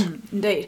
Jean goes right to the source of, I'm sensing such and such an emotional response from So like that, there's a woman who does that in Team America World Police. Yeah. And that is effectively what that trope comes from, I suspect. Unless you can tell me acres of them before her, but this is certainly one of the first exposures to it I had. Yeah, she's not much use. She, and Honest Trailers pointed this out, she and Scott are pretty much a symbiotic entity. They need each other all the time. They talk to each other all the time. Like, Scott won't talk with anyone else, only with Jean, and Jean barely talks to anyone They else. are den parents, especially when Charles is Pretty not much, there. Scott! Jean! Scott! Jean! Scott! Jean! Scott! Jean! Scott! Jean? Jean! She doesn't really order people around, but I could imagine if Gambit and Wolverine were fighting, she'd be the one to step in and go, Gambit, Wolverine, stop fighting. And I think when I initially started watching the show... Which, by the way, makes her a party pooper if you're a kid reading a comic. But that's, I was really liking that fight. That's so the stereotypical, here's the girl, she's the den mother, she's the one who's going to break everything up and make everybody share their toys, boo. So she's membership of the European Union. But when I first started watching the show, it was not Jean who really grabbed me, it was Rogue. Yeah. Rogue was the character that I really connected with from early on. Then once I got into the comics, and particularly when I started reading the back issues, and yes, the Phoenix Saga, that opened the character up in a way that I started looking for hints of what else is there underneath this. What is there beneath what they're showing us now? And as the series Because Jean was a carried good on, girl and you were a good girl. the big element of that, yeah. Jean was a good student and you were a good student. Yeah, Jean wanted to help people and you wanted to help people. Yeah, but then there was a dark side to her. Exactly. So it's like, okay, this could be like Carrie if it didn't have a horrendously tragic ending, which is ultimately how Jean has often been shown. It did have a horrendously tragic ending. They just brought her back. Yeah. As it progressed, there was more of a sense of, well, what are they going to bring out in this? The planet of the asparagus people. Yes, she did. I don't know if she does that in the cartoon, but yeah. But that when they did finally do the Phoenix Saga, which I think you said was like most of season 3, that started to add layers to this character who had always had this sense of there is more to this, you're just not showing us it. Where is it, and how are you going to bring that through? Rogue differs very greatly from the version played by Anna Paquin. She's like this, like I said, Southern belle. She's like sort of, I'm a lady, and like the big white blossom of hair in the middle looks like she's got her roots are showing or something like that. It's like she exists. She had two-tone dye before two-tone dye was really a thing. She exists as kind of like a stereotype of trailer trash, but she's so emotionally open all the time. Yeah, you can't help but feel for her. She's very enthusiastic. She's also very moral. She doesn't like stealing or hurting people. Yeah, she hates the idea that her power can hurt people. And she has this ongoing, and again, they introduce it pretty early, and it's little flashes here and there that are building to something. That every time she absorbs a person's energy, whether that's for purposes of knocking out a guard so that they can get into a particular place, or whether it happens by accident because somebody falls on her in a fight or whatever, she ends up with little shreds of that person locked in her head and unable to get rid of them. And there are moments when that starts to really affect her and impact on her. Yeah. And notably in terms of power set, it shouldn't really matter, but it does definitely play into her character. Rogue in the movies played by Anna Paquin never crossed paths with Carol Danvers. This version of Rogue in the comics, and they later go on to show in the cartoon, did cross paths with Carol Danvers, used her powers to subdue her, and then Mystique, her adoptive mother, who's far more in it later, but she definitely still features in this first season, bade her hold on to Carol until basically Rogue has absorbed a hell of a lot of cosmic power and is now invulnerable, relatively, can fly, and can hit really hard. So she's like, her being able to absorb other people's powers is almost a side ability. She's the heavy hitter of the group. Yeah. This was something that always appealed to me about the X-Men from Dot, was that the women of the group are their real top-end powerful characters in terms of what their actual abilities are. Also, to its credit, considering the amount of Sports Illustrated-looking swimsuit issues that Jim Lee and company just kept churning out in the 90s, where it's like, yes, we X-Men ladies are going to go and all stand by the pool and just sort of jump in and out and just be all dripping, and oh, look, my it's quite cold out here, certainly in this attire anyway. They don't actually sexualize the women in this show. Like, I don't think, apart from Gambit's advances, which are always rebutted hard by Rogue. There was like one moment, almost immediately after we had this conversation, where Rogue was asleep and the camera roved up her body. And I was like, oh, for fuck's sake, guys! But that is like pretty much the one time. Yes, the costumes are very tight-fitting. I mean, Rogue is basically painted naked. Yeah, but then Storm is head to foot in tight white leather. Yeah. Jean has a flesh-coloured bodysuit that stretches from neck to ankle, and then this weird sort of black strappy design that goes up the front that makes it look like she's wearing a Borat-style mankini. It's so weird. And a balaclava. So many fucking hot balaclavas with the hair out in the 90s. Jim Lee loved them for some reason. But it does kind of seem, and obviously a big part of this is because it was a cartoon for kids, but while the costumes are... I mean, in comparison to, say, anything Bruce Timm did that we've already talked about, where all the girls are pin-ups and definitely sexualised. The outfits are skin tight, but they're not often especially revealing unless they are specifically wearing a swimsuit because they're swimming. And they're not... The characters themselves are not sexualised in their behaviour or the things, the storylines that they get involved in. Yeah. So we've covered everyone on the main team. We've covered Magneto. Professor X actually is fairly bland in this first season. Like, he doesn't do too much to shake him feeling like a rock. He's very much a Captain Picard. It was kind of the perfect casting. I didn't realize until later in my life that Charles is a really good character if he's made compromises, if he's hidden things, if he's done bad stuff that he kind of wants to move under the rug so that he can continue being a good influence on everyone and trying to, for the greater good, compromise his ethics. It's kind of like Al Pacino in Insomnia. It's like back in his past he did something terrible, but everyone still respects him because it was hidden. And potentially Charles could be a really great character to interrogate the qualities of moving forwards when he turns back up in the movies.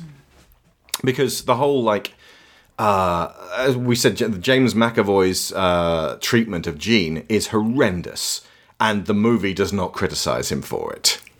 And around about the time that they're starting to say, you know what, Charles did a few things a little bit questionable in the Brett Ratner third film. He gets disintegrated, and then throughout Logan, he's just, well, he got better. He's in just this period of mourning and looking back on what he's done while his mind falls apart. It's crucifying. Other characters who turn up, we got Gyrink. Do you remember Gyrink in the Henry Gyrink in the first X-Men film? He was there. He's the one that Mystique said, "You're the reason why I was afraid to go to school." And then she murders him, snaps his neck. He gets about half a minute of screen time. He's really important for the Sentinel program. I was just going to say, isn't he in charge of the whole Sentinel program? Trask and Gyrink together. Yeah. Like, Gyrink is the government side of it, the business end of it, who tries to get the government contracts. Yeah. That kind of thing. But I mean, like, if you absolutely don't intend to do Sentinels in the future, then by all means, kill Gyrink in the first 30 seconds of his appearance in the first X-Men film. But I feel like you could have done that with anyone. The other thing is Mystique, who we were explaining to Will, because Will's only ever seen the movie version of Mystique. There is a very complicated relationship between her and a lot of adopted kids throughout the X-Men chronology. In this case, we've got Rogue, who was effectively kind of taken in by another Fagin, and she, after being thrown out by her horrible father, she was welcomed into a sort of a ragtag family, and Mystique used her powers to her own ends in order to do bad things, steal planes and shit.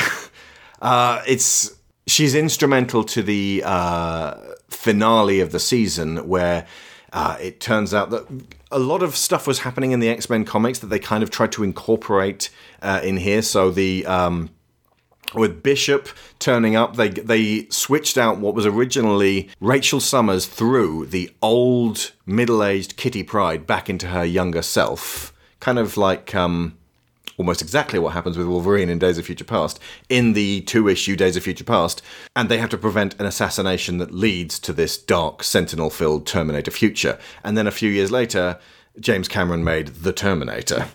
But at the same time as X-Men 92 was being made, Bishop had just turned up in the comics, and he was from like 100 years in the future, actually after the Days of Future Past timeline. And just before this, James Cameron had made Terminator 2 Judgment Day, and the X-Men went, we'll have that back. Yoink. And so they kind of combined that version of Bishop to send him back to basically be a Terminator. But he ends up staggering around Westchester being like, I've got to kill someone. And it's to do with the X-Men. And then as it turns out, it was Gambit was the one who betrayed them. It actually is Mystique pretending to be Gambit so that she can pin it on him. But this relates to, in Bishop's introduction in the comic, he found a garbled message from Jean Grey saying that the X-Men were betrayed and that Gambit's name was dropped. So for years, it was Gambit's going to betray the X-Men. As it turns out, it was actually Charles. Dun, dun, dun. And we actually get to see Jean make that garbled message, and that was at the beginning of the Onslaught saga, which made for a really great reveal and kind of exonerated Gambit, but then Gambit got put on trial for his... Then we found out he did a load of other shit before that. I'm sorry, I did a Morlock massacre. Like, he assisted the marauders in finding the Morlocks and killing them all. The Morlocks are one of the most hard-done-by bunch of people in X-Men history. They really are. They're all of the mutants with the unsexy powers, like they can make bread come out of their eyes, or they can control flies or something. Or they don't have powers, but they look weird. In this cartoon, they kidnap... Who do they kidnap? Storm? Jubilee? Jean? Rogue. Let's say Jubilee. Scott. In this cartoon, they kidnap Scott, and is it Callisto's like, now you'll be a very pretty bride for me, or something like that? Essentially, and then Storm goes in to Then Storm turns up, and then, rescue him. again, in an analogue for a comic issue, she challenges Callisto to single combat, and then eventually beats her, but then says, you need to be a good leader to these people, they need one. And... it says I because I've won this fight, I lead the Morlocks, but I'm giving this responsibility to you, and that's a good way of Storm dealing with that.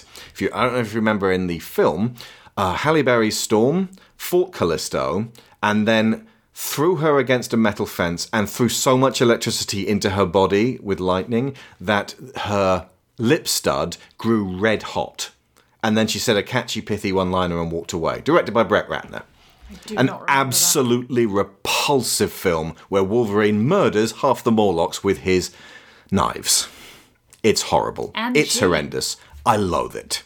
And yes, Jean. But yeah, Gyrick, as I mentioned earlier, and Trask are... we keep going back to the Sentinel program. And in a big departure from things like Masters of the Universe and Thundercats and Raccoons, where it's like one bad guy gang, we've got to get that Masters of the Universe, we'll get them, or the Decepticons, or Cobra, which was just throughout the 80s. In this, it's a much more global, mutants are taking over, we need to be the people who take them down and keep the people safe.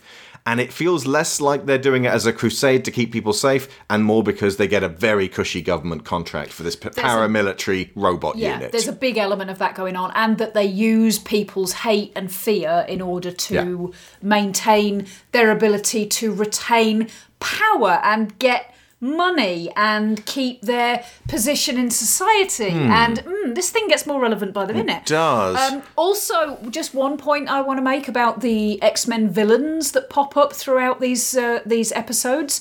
You want to talk about some villain redemption arcs. Fast and the Furious has nothing on this. People will show up as the villain, but they're going to be mates at some point before the whole thing closes out. Yeah. Not just this show, X-Men generally. There's so many people involved, there can't not be side hopping. Which is why you shouldn't murder Callisto with enough electricity to fry her skin. Keep her around. She might have a redemption arc. Indeed. And you also shouldn't be absolutely fine with murdering her. We also get to see Cable, because he was Flavour of the Month. He's like a guerrilla fighter who's trying to liberate Genosha from... It's effectively a giant slave island where everyone wears collars. And it's horrendous. It's an example of governments immediately going, we have to control these people, these powers. They are a threat to any kind of stability we might be able to put together. Again, there's so much harsh imagery that could be used by Disney, but they won't. Please prove me wrong.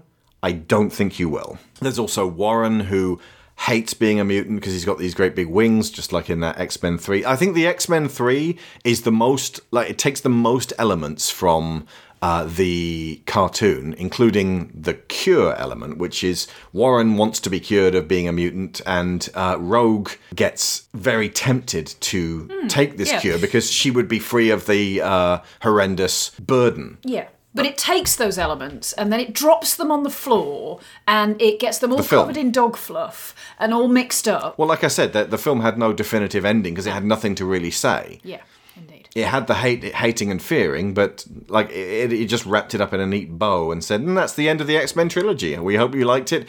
Tune in next time for the Wolverine-only movie where everyone tries to get his juice. Again. But yeah, I would love to see Mystique as much more of an underground militant mutant rights activist who kind of has a magnetic force about her as well, isn't necessarily in with Magneto and draws kids who have been rejected by society to her. So rather than just being this smug spy that she was when she was played by Rebecca Romaine Stamos, who, as it turns out in the Star Trek show Strange New Worlds, is a really great actress. She just needed the right script.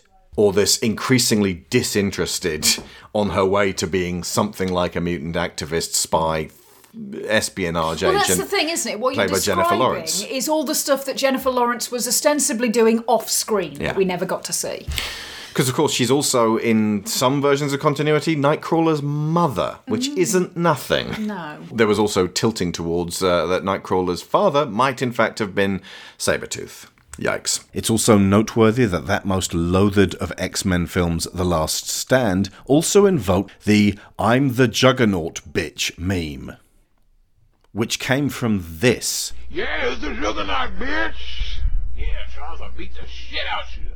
Get off me, bitch. Who the fuck are you? What the fuck is wrong with you? I'm the Juggernaut, bitch! Oh, you little motherfucker. I'm gonna whoop your ass. Silly bitch, your weapons cannot harm me. Don't you know who the fuck I am? I'm the Juggernaut. Hey. Oh, motherfucker, I thought I forgot. Your mama dresses your ass You, funny, Charles. Shut the fuck up, Charles. I'm gonna beat your ass. Ah! Too fast. You better run, Charles. Get that shit out of my face, bitch. Don't you know who the fuck I am? Oh, she's fucking with my helmet. I got this shit in 4th grade. Oh, no! My face. Pimp smack your ass, bitch. You my hooker now. Now it's time for me to take my prize. I'm gonna rape you, bitch. You ready? You ready? You ready, huh, bitch? You ready, bitch? Shut the fuck up, Charles. Shut the fuck up. Charles, no! Charles, you got in my head. I'm the Juggernaut, bitch. There's 8 more minutes of it. The fact that this made it in suggests that the makers of X-Men 3 had nothing to say. Don't you know who I am? I'm the Juggernaut, bitch! In this first season, we also get to meet Apocalypse, who is actually really well realised on screen. He's got a terrifying voice, and he seems like really... He doesn't gloat. He's just very sure of what he's going to do all the time.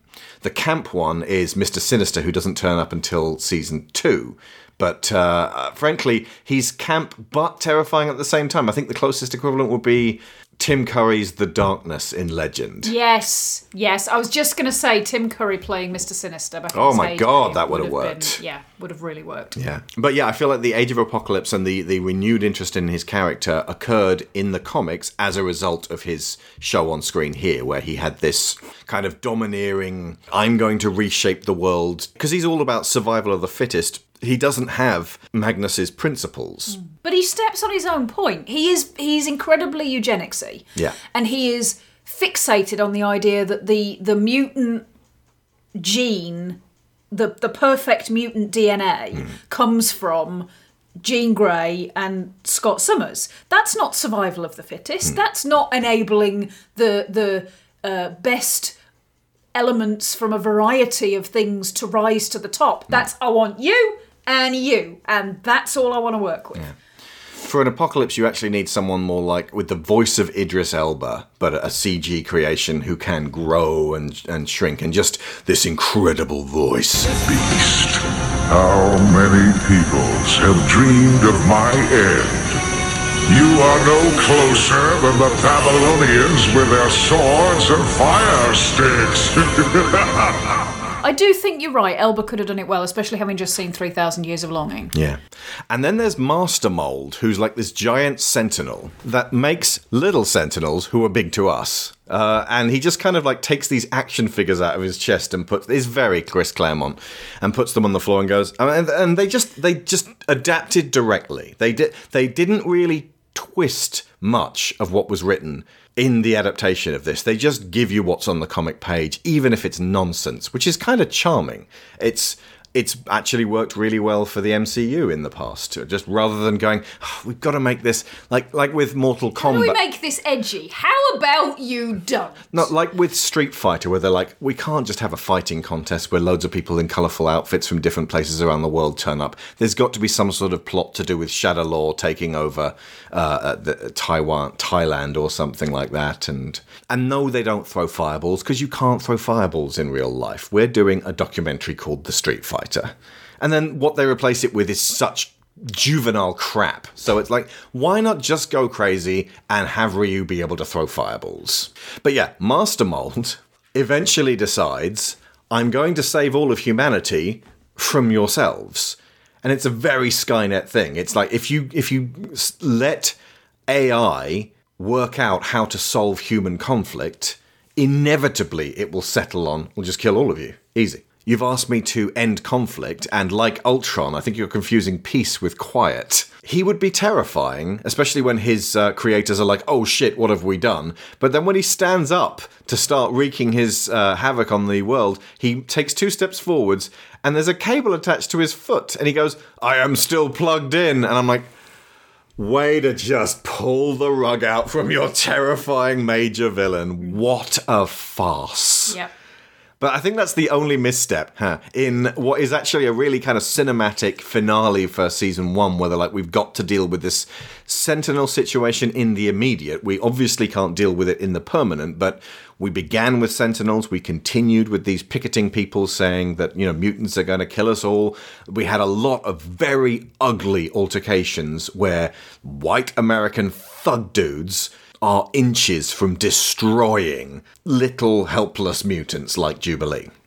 Bigotry, prejudice, and exclusion are not enemies you can punch. If anything, the more powerful you are, the more you're going to scare humans, and the less powerful you are, the more vulnerable you will be to their knee-jerk, violent retaliation. You've got Graydon Creed, son of Sabretooth in the comics, this big, loud, shouty dude who likes to get loads of attention and is using the hate of these people to get a massive following, and he's going to make America mutant free because they're going to take back the...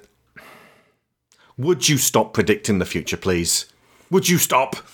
With your Omega Red, your Graydon Creed, and your fucking killer drones and your militarized security firms. It's Paul Verhoeven-ish almost, only it's not funny.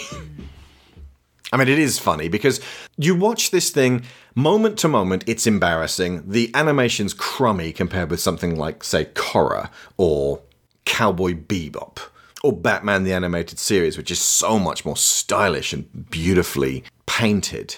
This is fugly and has connections to G.I. Joe that it can't seem to shake. But watching an episode or two doesn't compare with actually... I'm not suggesting you do this. It's more just sort of, I am notifying you that this is a thing. If you sit down and watch loads of it, you realise that the bent of the creative team is to maintain this theme. It's not to just give you week-to-week stuff. They're all connected, but they're building a world here that's very hostile. They're also building a conflict with no easy answers. And that's brave, ultimately. One of the absolute worst things about X-Men 3, shit as it was, is that it presented easy answers at the end and then hand-waved the future. It's repugnant. Because that's the thing. It's about human nature. It's about the X-Men are applicable to everything that has led people to be outcast. It's not just about racism in the civil rights era. It's not just about homophobia in the 80s and 90s. It's not just about transphobia now. It's not just about anti-Semitism in the 1940s. It's all of these things. It's a side of human nature that is tribal and divides itself into clubs and hierarchies and puts walls up and says, you on the other side of that wall, we hate you because it makes us feel more like we belong to this strong group. We're secure here, and rather than extending hands, they extend bullets and knives and bats and bricks and hate speech. There's a part of people that wants to be cruel because it makes you feel safe in some strange way. Because if you're the one being cruel, you're not the one having the cruelty inflicted upon them. It's the part of humanity that I have been wrestling with for most of my life, thanks to the X-Men, honestly. So yeah, I was surprised and delighted at how well, as a whole, this thing holds up. It's goofy as shit at times, it's very 90s, but it somehow manages the seesaw of being very 90s, you know, malls and VHS recorders and no internet, and at the same time feeling horrendously applicable to where we are now. Because it was made by visionaries who were like, we can see where the end of this, what lies at the end of this particular chain of bigotry. You know, Jack Kirby fought in World War II and had particular distaste for Nazis, created Captain America. He was effectively handing a book to kids in the 60s and going, don't let this happen again. Which is why, for the 20th century, it was in fact really important to keep Eric Lenscher connected to that specific event. But now we're in the 21st century. We are in the third decade of the 21st century. If we don't recognize that this horrendous shit is in far too many of us right now, and has been since we began, and actually start evolving culturally in a way that allows us to anticipate that and deal with that, as opposed to going, maybe we should give the Nazis a platform. No, absolutely not. It's not the same as taking away someone's freedom of speech, which is specifically a law put in place to prevent journalists from being sent to prison and disappeared for speaking out against the government. It's not the same as we've got to let Nazis talk to each other so that they can organise their hate mobs. That's like saying, maybe we should at least give the cancer time to grow. I mean, the cancer has as much right to live as we do. No, the cancer is that part of us that wants to be cruel. We have to not so much eliminate it, but recognise that it's there and how the fuck to deal with it. And I feel like X-Men is more relevant than it's ever been. So the fucking pressure is on for Marvel to deliver something that is even vaguely going to live up to this weight of responsibility.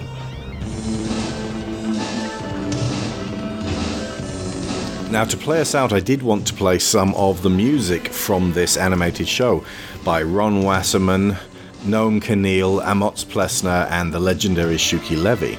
However, most of it is unrecoverable. Then I thought I'd be clever and went to what was the #1 American chart hit in October of 1992 when this animated series first aired. And it was Boys to Men, End of the Road. Girl, I know you really love me. You just don't realize. And I listened back to it. It doesn't fit with X-Men, even if it does put you back in that time. But you can go listen to it if you want. What I did eventually decide on, you've already heard a little bit of.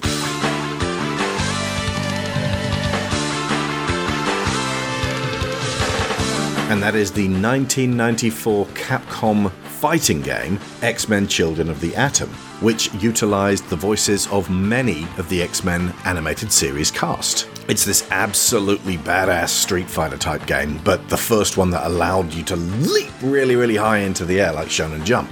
What followed over the next few years were Marvel Superheroes, X-Men vs. Street Fighter, Marvel Superheroes vs. Street Fighter, Marvel vs. Capcom, Marvel vs. Capcom 2, nothing for a long time, then Marvel vs. Capcom 3 and Infinite. It's due for a revisit, preferably in this beautiful pixel art 2D style. Unfortunately now you can't buy it because the last time it was available was on Sega Saturn in 1996. I suppose you might be able to find an arcade unit of it. Or you could try emulation. I wouldn't know anything about that, but it looks fantastic on YouTube. So School of Movies and School of Everything Else are funded by Patreon. We don't advertise. This is how we pay the bills and afford groceries. And our top tier sponsors get credit every episode, so thank you too. Oh no, I'm condemning myself to doing Wolverine. I've got a sore throat right now. I'll see how long I last. Aaron Burns. Oh, one name. Ow. Hello to Aaron Burns, you're brand new. Hello.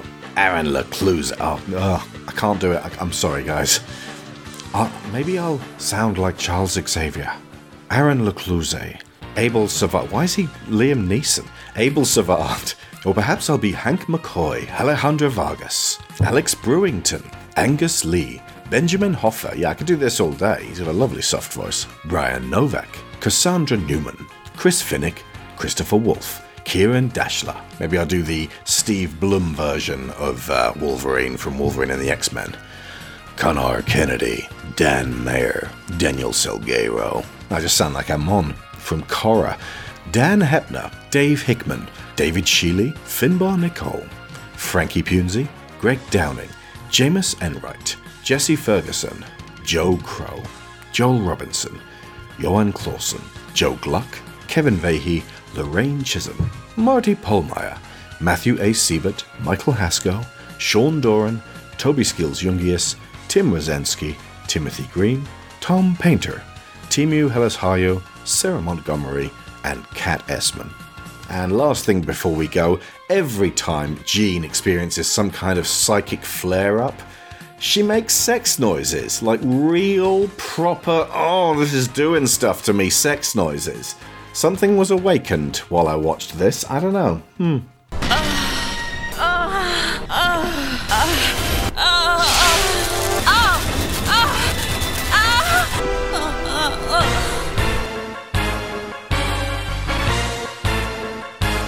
And we will be back next week with Star Wars, talking about something you might not expect.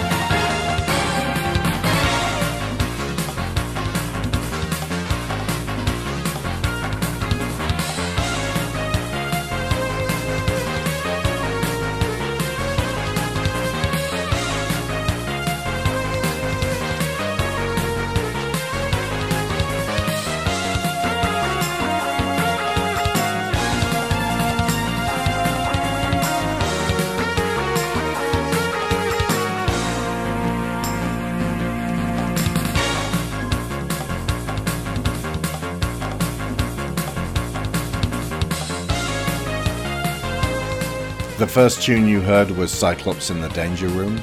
Second was Omega Red in the Deep. That one just there was Storm on the Blackbird. And coming up we got Bobby Drake with Ice on the Beach.